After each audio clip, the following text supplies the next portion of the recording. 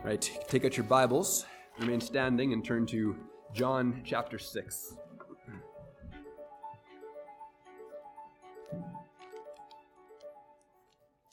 John chapter 6, verses 16 to 29.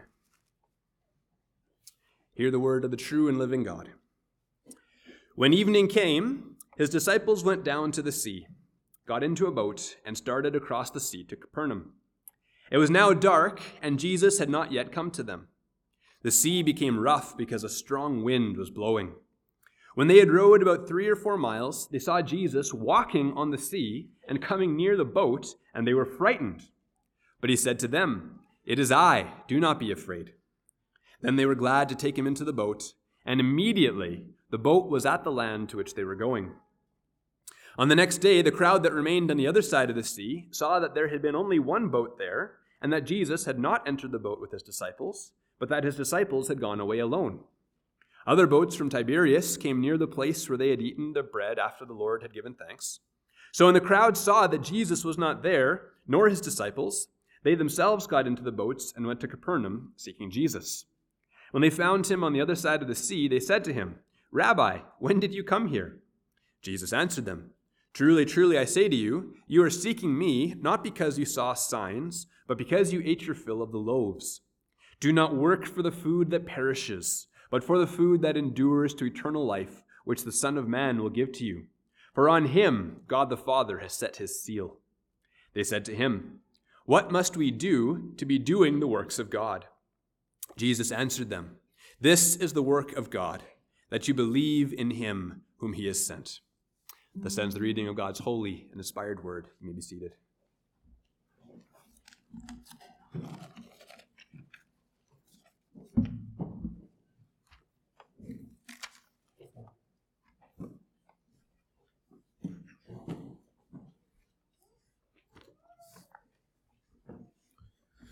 Good morning. Welcome here. It's good to see everyone here. Today we will be continuing our series in the book of John, so I invite you to keep your Bibles open to John chapter 6.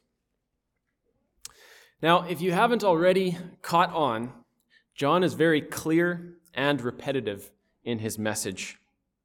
John takes certain themes and patterns and he develops them and repeats them in the various stories that we've been reading through, and we'll see that more as we continue on.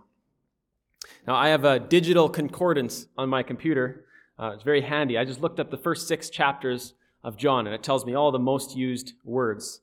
And the most repetitive theological words, so not the words of and the, because those are obviously the most, are Jesus, come, Father, God, believe, and Son. Now, in a sentence, you could sum up the books so far by saying that Jesus, the Son, has come. He was sent by God the Father. Believe in him. And today's passage essentially tells us that exact thing. Now, last week we saw and looked at the miracle of the multiplying loaves and fish that Jesus did. And today Jesus walks on the water. And in the coming weeks we'll spend time where Jesus talks to this group of people that he did the miracle of the loaves with. They follow him across the lake, and so he's teaching them, and it's a long discourse. Now, when Jesus performed that first miracle with the food, he was showing his power to multiply things greatly, similar to the Old Testament prophets, but in a superior measure. And today again, Christ shows us that he is the true prophet, greater than all who were before him. Let's pray as we consider God's word. Lord, we come to you in need. We come to your word as the deer comes to streams, seeking water, seeking nourishment, and that is what we seek from your word. Christ has told us that man does not live by bread alone, but by every word that proceeds from your mouth. And so, Lord, may we hunger after your word this morning, and we pray that through the preparation that I have done, that I could bring this food to the people, that it would be your word truly. Help them to receive it. Help us to understand it. And help us as we go from this place to bear fruit for your good name. May we not be hearers of the word only, but doers as well. We pray this all in your name. Amen. Now, last week, if you remember in the story, at the end of the miracle, all the people wanted to make Jesus their king. And Pastor Riley brought that out. That wasn't what Jesus came to be, was their political king. So Jesus withdrew himself from the crowd to avoid that. And before he left the area, he instructed his disciples, get into the boat and go to Capernaum. And Jesus himself went onto a mountain. He withdrew, basically got away from the crowds, and he ended up praying for most of the night. And with the help of the other gospel accounts, it tells us that Jesus came to the disciples on the water in the fourth watch of the night, which is right before dawn. So this is very late in the night. The disciples have been on the water for many hours. It was windy. The sea was rough. There was a storm. The disciples were rowing hard to get to shore. And then they saw something. They thought it was a ghost or a spirit walking on the water. And that's pretty understandable, right? People don't walk on water.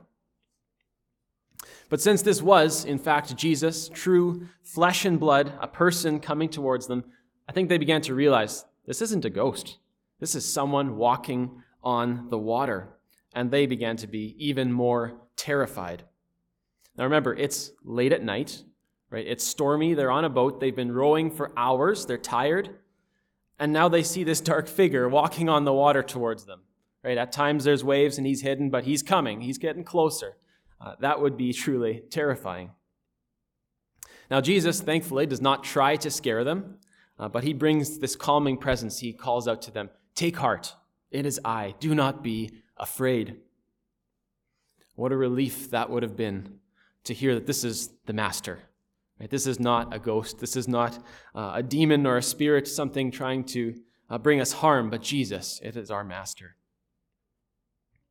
And then, interestingly, John tells us, immediately they were at the land where they wanted to go. Now, I don't think this is describing a teleportation. The other gospel accounts tell us that the storm stopped when Jesus got into the boat. If you've ever been in a kayak or something, when the water's against you, it feels like you can never get where you're going. But when the storm stopped, now they could actually move. So it felt like they were at land instantly. They could actually get going in the right direction. Now, if you're familiar with this story at all, you're probably wondering, what about Peter? Right? We all know the story. Jesus is walking on the water, and then Peter talks to Jesus and says, "Lord, if it's you, command me to come out on the water." Well, actually, only Matthew records that part of the story. Both Mark and John talk about Jesus walking on the water, but they don't talk about Peter. But in Matthew's account, as we said, Peter calls out to Jesus, right? "Lord, if it's you, command me to come out on the water." And Jesus said, "Come." And Peter walks over on the water towards Jesus. But then when Peter saw the wind, it says, he feared, he was scared, and he started to sink, and he cried, "Lord, save me." And Jesus reaches out immediately and took his hand. And he says, "You of little faith, why did you doubt?" Now, when they get into the boat, the other disciples have a natural response of worship. And they declare to Jesus, "Truly, you are the Son of God." Now, as I said before, this miracle shows us the superiority of Jesus as the greatest prophet. Now, you may know in the Old Testament, there's lots of times where crossing water was necessary, and it was done using miraculous means. For example, the Israelites, they crossed the Red Sea.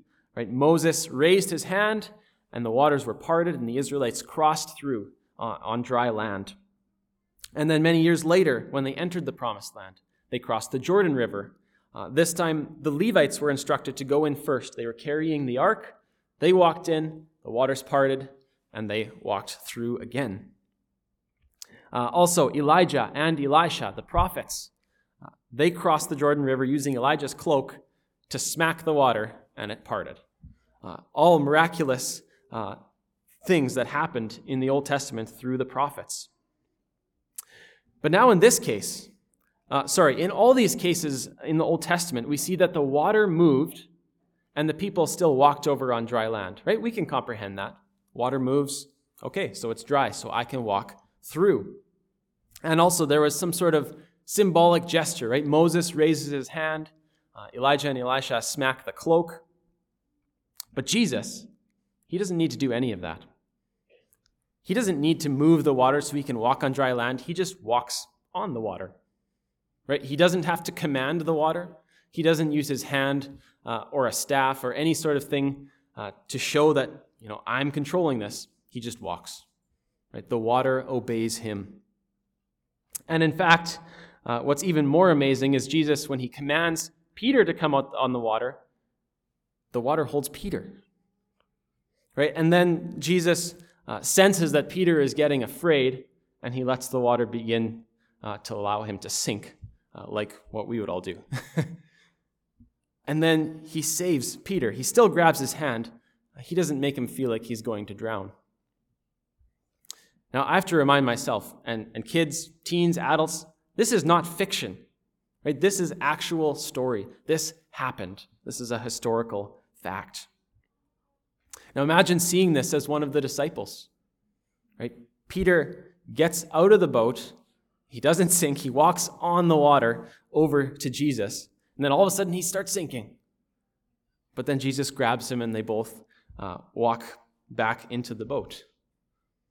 Now, of course, the response is worship and awe and reverence. Right? This man has mastery over the sea as well. Right? This isn't the first miracle that Jesus did. He demonstrated his divine power in many ways already, and this is just another. And then right when they get into the boat, as we mentioned, the storm immediately stops, and now they can row to shore with ease. What a powerful moment for the disciples. Right? This is another level of awesome that they just witnessed. Now, I think when we imagine this story, when we think of this story, we always put ourselves in Peter's shoes. At least that's what I do. Right? What would I have done? Would I have called out to Jesus? Would I have sunk in the water? Would I have kept the faith? Would I have been able to walk over there? Well, from what we know of Peter, he was a strong man. He was a fisherman. So naturally, he would have been very able to swim. The question is, why would Peter have become afraid? Surely he wouldn't be scared of the water. Now, although I wonder what I would have done in that situation, it's such a unique scenario, it's pretty much impossible to know. But I think if anyone is going to be successful in this test, Peter is a pretty good candidate.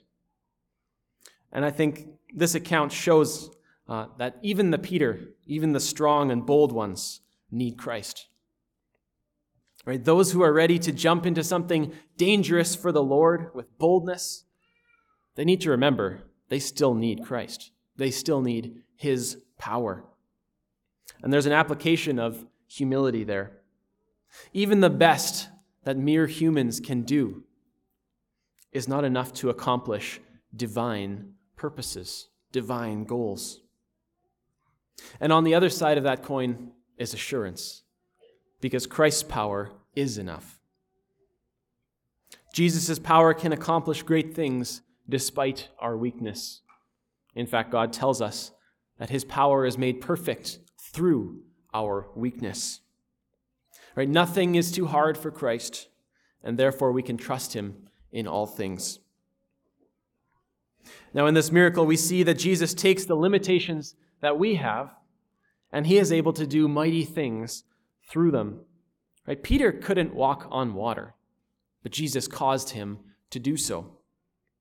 Right? The fish and the loaves didn't feed more than maybe a dozen people, but Jesus caused it to feed thousands.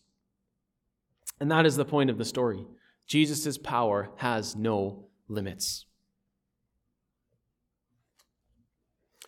Now our text moves on by describing the next day, the next morning. Basically, the people saw that the disciples left and Jesus left, but they didn't leave together. Right? Jesus went up onto the mountain. And after seeing a few boats pass by, they probably heard that Jesus was in Capernaum. Because wherever Jesus went, people knew that he had power over sickness, he had power over demons. And so upon seeing him, they would send messengers around, right? Jesus is here, send the sick. And so the crowd followed Jesus and his disciples to Capernaum. Let's read from verse 25. It says, when they found him on the other side of the sea, they said to him, Rabbi, when did you come here? And Jesus answered them, truly, truly, I say to you, you are seeking me, not because you saw signs, but because you ate your fill of the loaves. Do not work for the food that perishes, but for the food that endures to eternal life, which the Son of Man will give to you. So the crowd has no idea how Jesus got there, right? He didn't get into a boat, and to walk around the lake would have been a very long journey through the night and through mountainous terrain. And so that's very unlikely. But Jesus pays no regard to their question, and he just goes straight to the point. Right? This isn't one of Jesus' most popular sayings, is it? Right? The crowd is coming to seek after him. They followed him across the lake. They want to see Jesus. And what does he do? He rebukes them. Right? He doesn't coddle them. He doesn't affirm them. And he doesn't even tactfully try to correct them. He just says it very bluntly. You are seeking me not because you saw signs, because you ate your fill of the loaves. Talk about sensitivity. And then he gives them an instruction.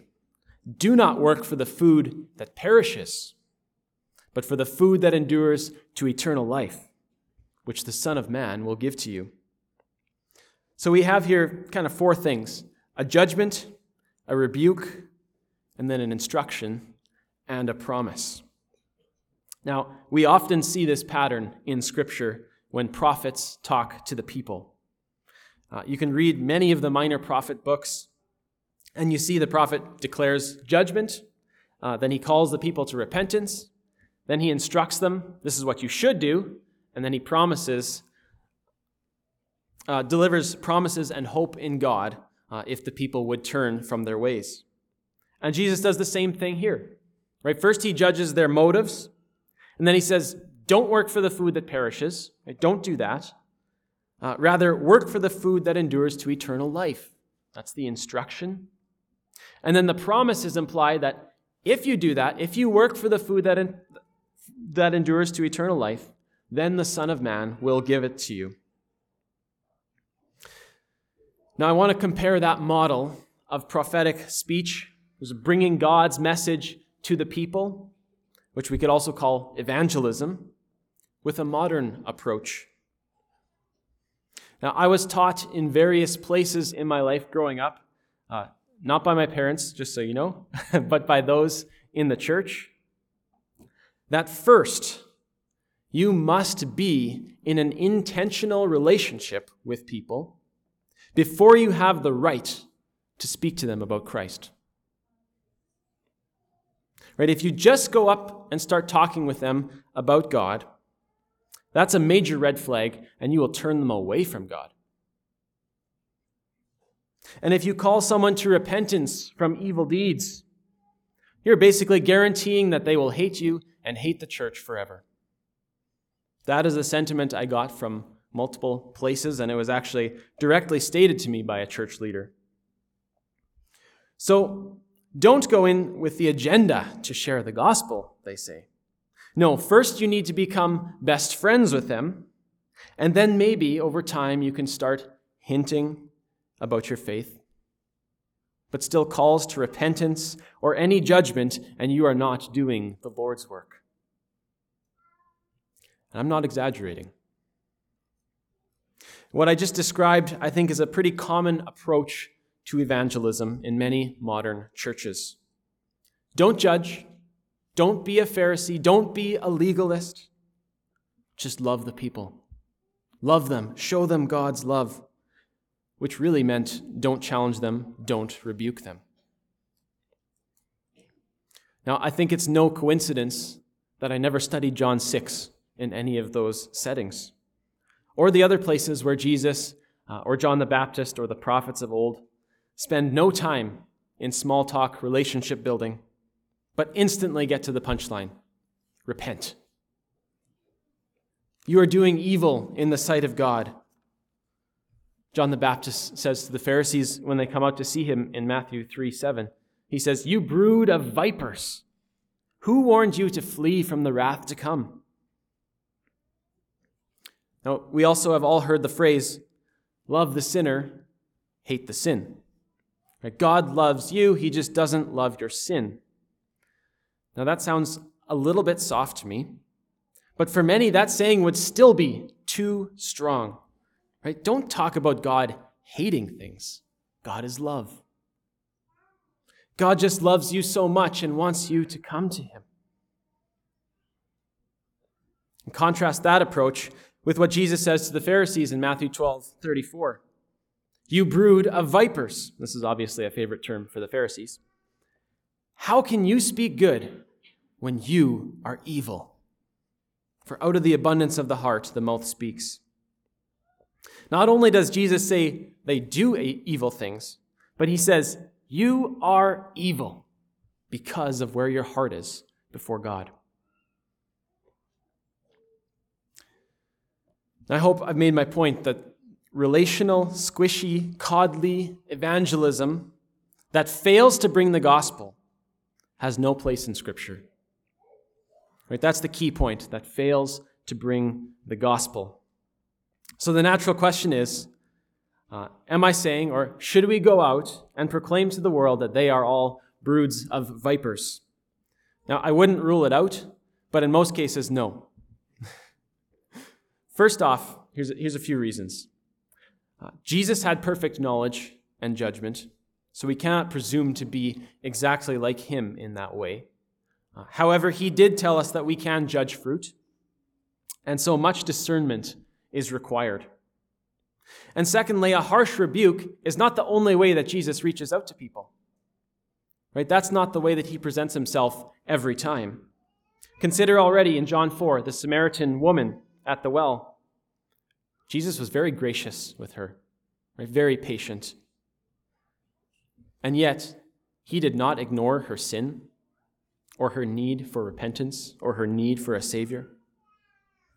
And so I want to be clear, I do think there is value in building relationships with people, because most people listen to those that they trust and admire.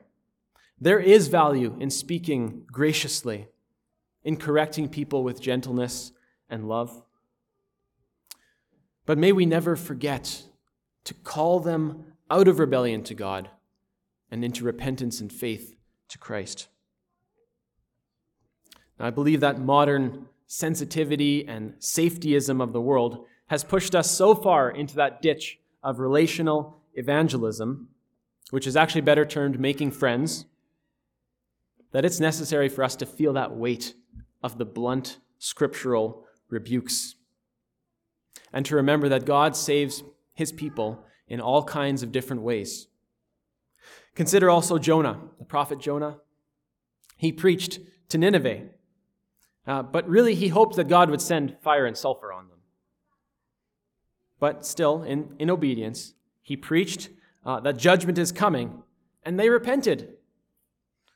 No relationship, no love even, just preaching judgment, and they were convicted and repented. Now again, I'm not saying that Jonah should be our evangelism model. Let us not throw tact and love and grace and wisdom out the window in our encounters with the world around us. But in our pursuit to be winsome or tactful, may we not neglect calling sinners to repentance before their Creator. May we not forget to show people their need for Christ or the impending judgment that awaits those who continue to rebel against him. And lastly, we must remember that there is an urgency, for we don't know how long we have. One day we think, I should go talk to my buddy about God because I know he's not saved. And the next day, the Lord calls him to account. When he's taken from the earth, it's too late. There is an urgency to tell the lost about their need for Christ. And here's the key point. If we understand their situation rightly, the unbeliever's situation, the most loving thing that we can do for them is not to stand by and watch them on their way to judgment, but to warn them of the wrath to come for the unrepentant. And I believe that's the reason why there's such harsh language in the Bible from men of faith towards a disobedient people. Right? The fact is, God will come to judge the living and the dead. And only those united to Christ will be spared from the cup of wrath. And that reality should compel us to go and tell our loved ones who don't know Christ, to leave their darkness behind, to come to Him. Now, when Jesus calls these people out in this passage, we'll see at the end of the chapter that some of them actually end up leaving Him. They're upset. They're turned away from His hard sayings.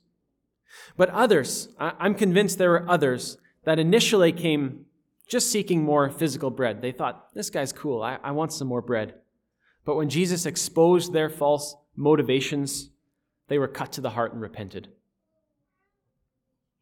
That's the gospel effect. Some will turn away, like the seed scattered on the path.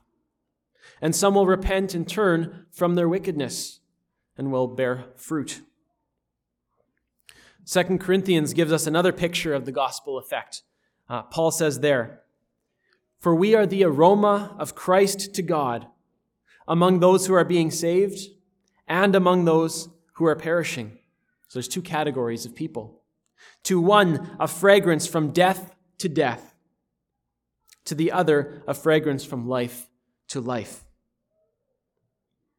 When you present the gospel, it will have an effect. And that effect is not up to you. That effect is in God's hands. And perhaps God has ordained that the person that you want to speak to needs you to pester them with the gospel for days or weeks, maybe even years, before they're going to be softened and listen. And so we never give up hope, because God's power can overcome any hardness of heart. And we see when the angry people leave at the end of John chapter 6, Jesus turns to His disciples. "Do you want to leave as well?" He asks them. And Peter gives the answer of a Christian. "Lord, to whom shall we go? You have the words of eternal life, and we have come to believe." I want us to look at Jesus' words again in verse 26, because this sets the stage for the rest of the chapter. Jesus answered them, "Truly, truly, I say to you, you are seeking me, not because you saw signs, but because you ate your fill of the loaves. Do not work for the food that perishes, but for the food that endures to eternal life, which the Son of Man will give to you. For on Him God the Father has set His seal." Then they said to Him, "What must we do to be doing the works of God?" Jesus answered them, "This is the work of God, that you believe in Him whom He has sent." So we talked about the judgment. We talked about the need for repentance. And now Jesus gives this instruction. Repent from working for physical food. Rather, work for the food that endures to eternal life. So last week we saw that the crowd didn't listen to Jesus. They tried to force Him to become king. But now they've changed. Now they actually ask the question, what are we supposed to do to be doing the works of God? Now, a question that came into my mind as soon as I read that was, why did they respond that way to Jesus when He said, work for the food that endures to eternal life? He didn't say anything about the works of God. So how did they get there? Why did they respond with, what must we do to be doing the works of God? Well, Jesus said, work for the food that endures. And then He explained that the enduring food will be given to them by the Son of Man. Now, Jesus has already used this term to refer to Himself a number of times. And so the men in the crowd who have followed him for a while probably knew that he was referring to himself. So Jesus said, in essence, on me, on the Son of Man, the Father has set his seal. So work for the food that endures to eternal life, and the Son of Man will give that food to you. And he can give it to you because God the Father has set his seal on him. So working for food that endures is in reality working the works of God. Now this is significant because we see the crowd is learning. They're starting to catch on to some of his sayings, at least some of them in the crowd. And then Jesus answers their question. There's no parable. It's just a straight answer.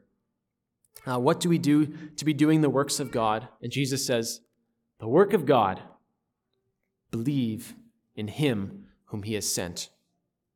The work of God is to believe in Christ. I'm sure the listeners were not expecting that answer. They were probably thinking he would say, follow the laws of Moses, right? Follow the 10 Commandments. But Jesus says, believe in the one whom God has sent. If you want the food that endures to eternal life, you must believe in me. Now, to the Jews who understood the scope of what Jesus truly meant, they will have understood that that was either blasphemy again, or it was a true declaration of his lordship. Now, we've gone through this, but it bears repeating. Again and again throughout his ministry, Jesus shows he is not just a good moral teacher. Because a good moral teacher would not commit constant blasphemy, equating himself with God, saying that eternal life belonged to him. In the words of C.S. Lewis, Jesus is either a liar, a lunatic, or he is truly Lord. And that's the question that the Jews they have to answer it. Right? Who is this man? Now let's consider the phrase, set his seal on him. On the Son of Man, God the Father has set his seal. What does that mean? Well, we saw this phrase in John 3:33 already. That says, whoever receives his testimony sets his seal to this, that God is true. And so the seal here is like a signature, in essence, a special stamp of approval. It has to do with being accepted. Now remember, a few weeks back in chapter 5, Jesus talked about his testimony. And he said, I don't testify about myself, but others have borne witness about me that I am the Messiah.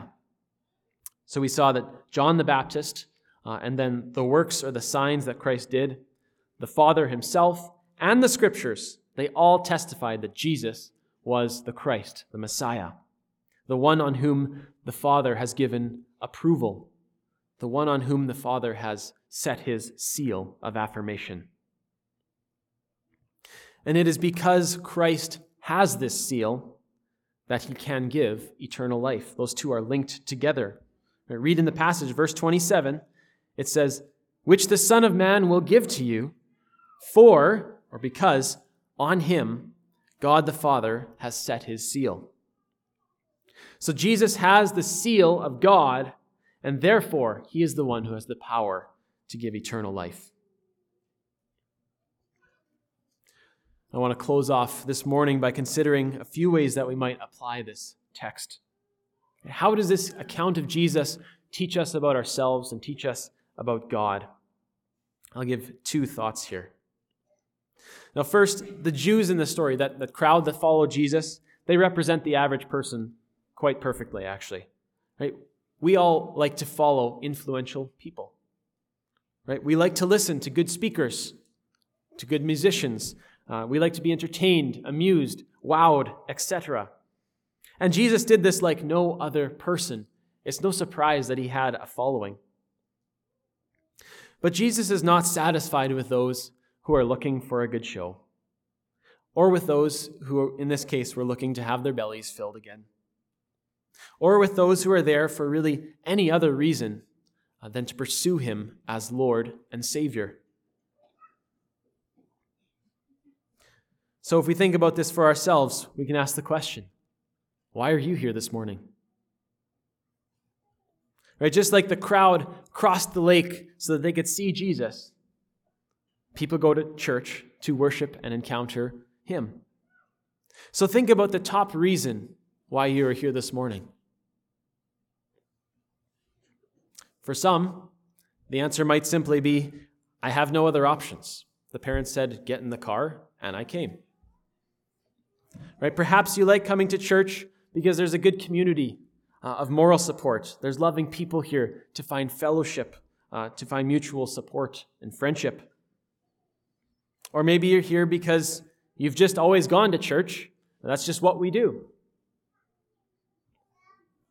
I think it's less so these days, but some people go to church to keep up their social status among their friends, or maybe from their parents. The point is, there are many reasons that people go to church that have nothing to do with loving and worshiping our Savior. And so I encourage you to examine your own motivations. The person across the row from you has no idea why you're truly here. But that doesn't matter. Christ knows. And that's what matters. And Christ would tell us all as well, do not work for the food that perishes, but work for the food that endures to eternal life. And we know that the enduring food is Christ himself. The works of God, Jesus said, are to believe in the one whom he sent. And believing is knowing who he is and what he is worthy of. So we who believe in him, we want to worship him. Now, if you're unsure whether your primary reason in coming to church is the correct one, then I would tell you that you should be diligent to prepare yourself intentionally before coming to church. Saturday night is a really good night to pray for the hearts of you and your family, that you would strongly desire to honor the Lord in the way that you worship the next morning. An early Sunday morning prayer is a good way to properly align your heart, that you might glorify God most sincerely and heartily. And of course, coming to church prayer in the morning is also a great way to do that in the context of other believers. And so we continue to encourage people to come and begin corporate worship with prayer every Lord's Day. Secondly, the Jews asked Jesus, what must we do to be doing the works of God? And Jesus answered them, this is the work of God, that you believe in him whom he has sent. And so Jesus calls believing a work. Isn't that interesting? Now, lest you think that this means that faith is not a gift, we'll continue preaching this chapter. But we must realize and accept that the human act of believing is necessary. And sometimes in our weak moments, we ask ourselves the question, how do I know my faith is strong enough to save me? Do I have enough faith that I am a true Christian? Will it be enough to save me? Well, the answer is no. Faith will not save you. Only Christ saves. Faith does not save. I think people forget that we are saved through faith and not by faith. We're saved by Christ, through faith in Christ. The fact is, faith is only as good as its object, as the thing which you place your faith in. Right? So faith in Buddha is only as effective as Buddha is. In this case, it's not effective at all. It doesn't matter how much I believe that he's going to save me. Buddha will not save me from my sins. And in the same way, faith in Jesus Christ, even faith the size of a mustard seed, is as effective as Jesus Christ is. And in this case, Jesus promises that he will grant the food that endures to eternal life to those who work the works of God, which is to believe in him. Now, my hope in going through this is to grant assurance to those who have doubts. The surety of your salvation lies not in your faith, but in the object of your faith, which is Christ. He will surely save you. I want you to rest in that, glory in that sweet truth that Christ has given himself for his sheep. He has given the food that endures to eternal life, and he calls us all to believe in him. Let's pray. Father, I pray here that all would call upon the name of the Lord Jesus in faith. Faith in Christ is granted from your right hand, and we thank you for giving it to your church. Your mercy is abounding, and your love is so great that we cannot comprehend. Lord, we pray that you would help us not to follow Christ like the crowd of Jews. May we not seek him for any gain that is outside of knowing and loving him. We know that you are not fooled by fake disciples, so Lord, make us real, we pray. We all have areas that we have not laid at your feet. We have sins that we have neglected to kill. We have been slothful in zeal. So Lord, renew us again to a right spirit and a willing heart to love and honor you and to serve our friends and neighbors around us. And as we have heard your word now, may it bring forth conviction and repentance, correction and rebuke, encouragement and teaching. And may we, your people, go forth with renewed vigor to bear fruit and to do good works in love of the Father, Son, and Holy Spirit. We pray all these things in your name. Amen.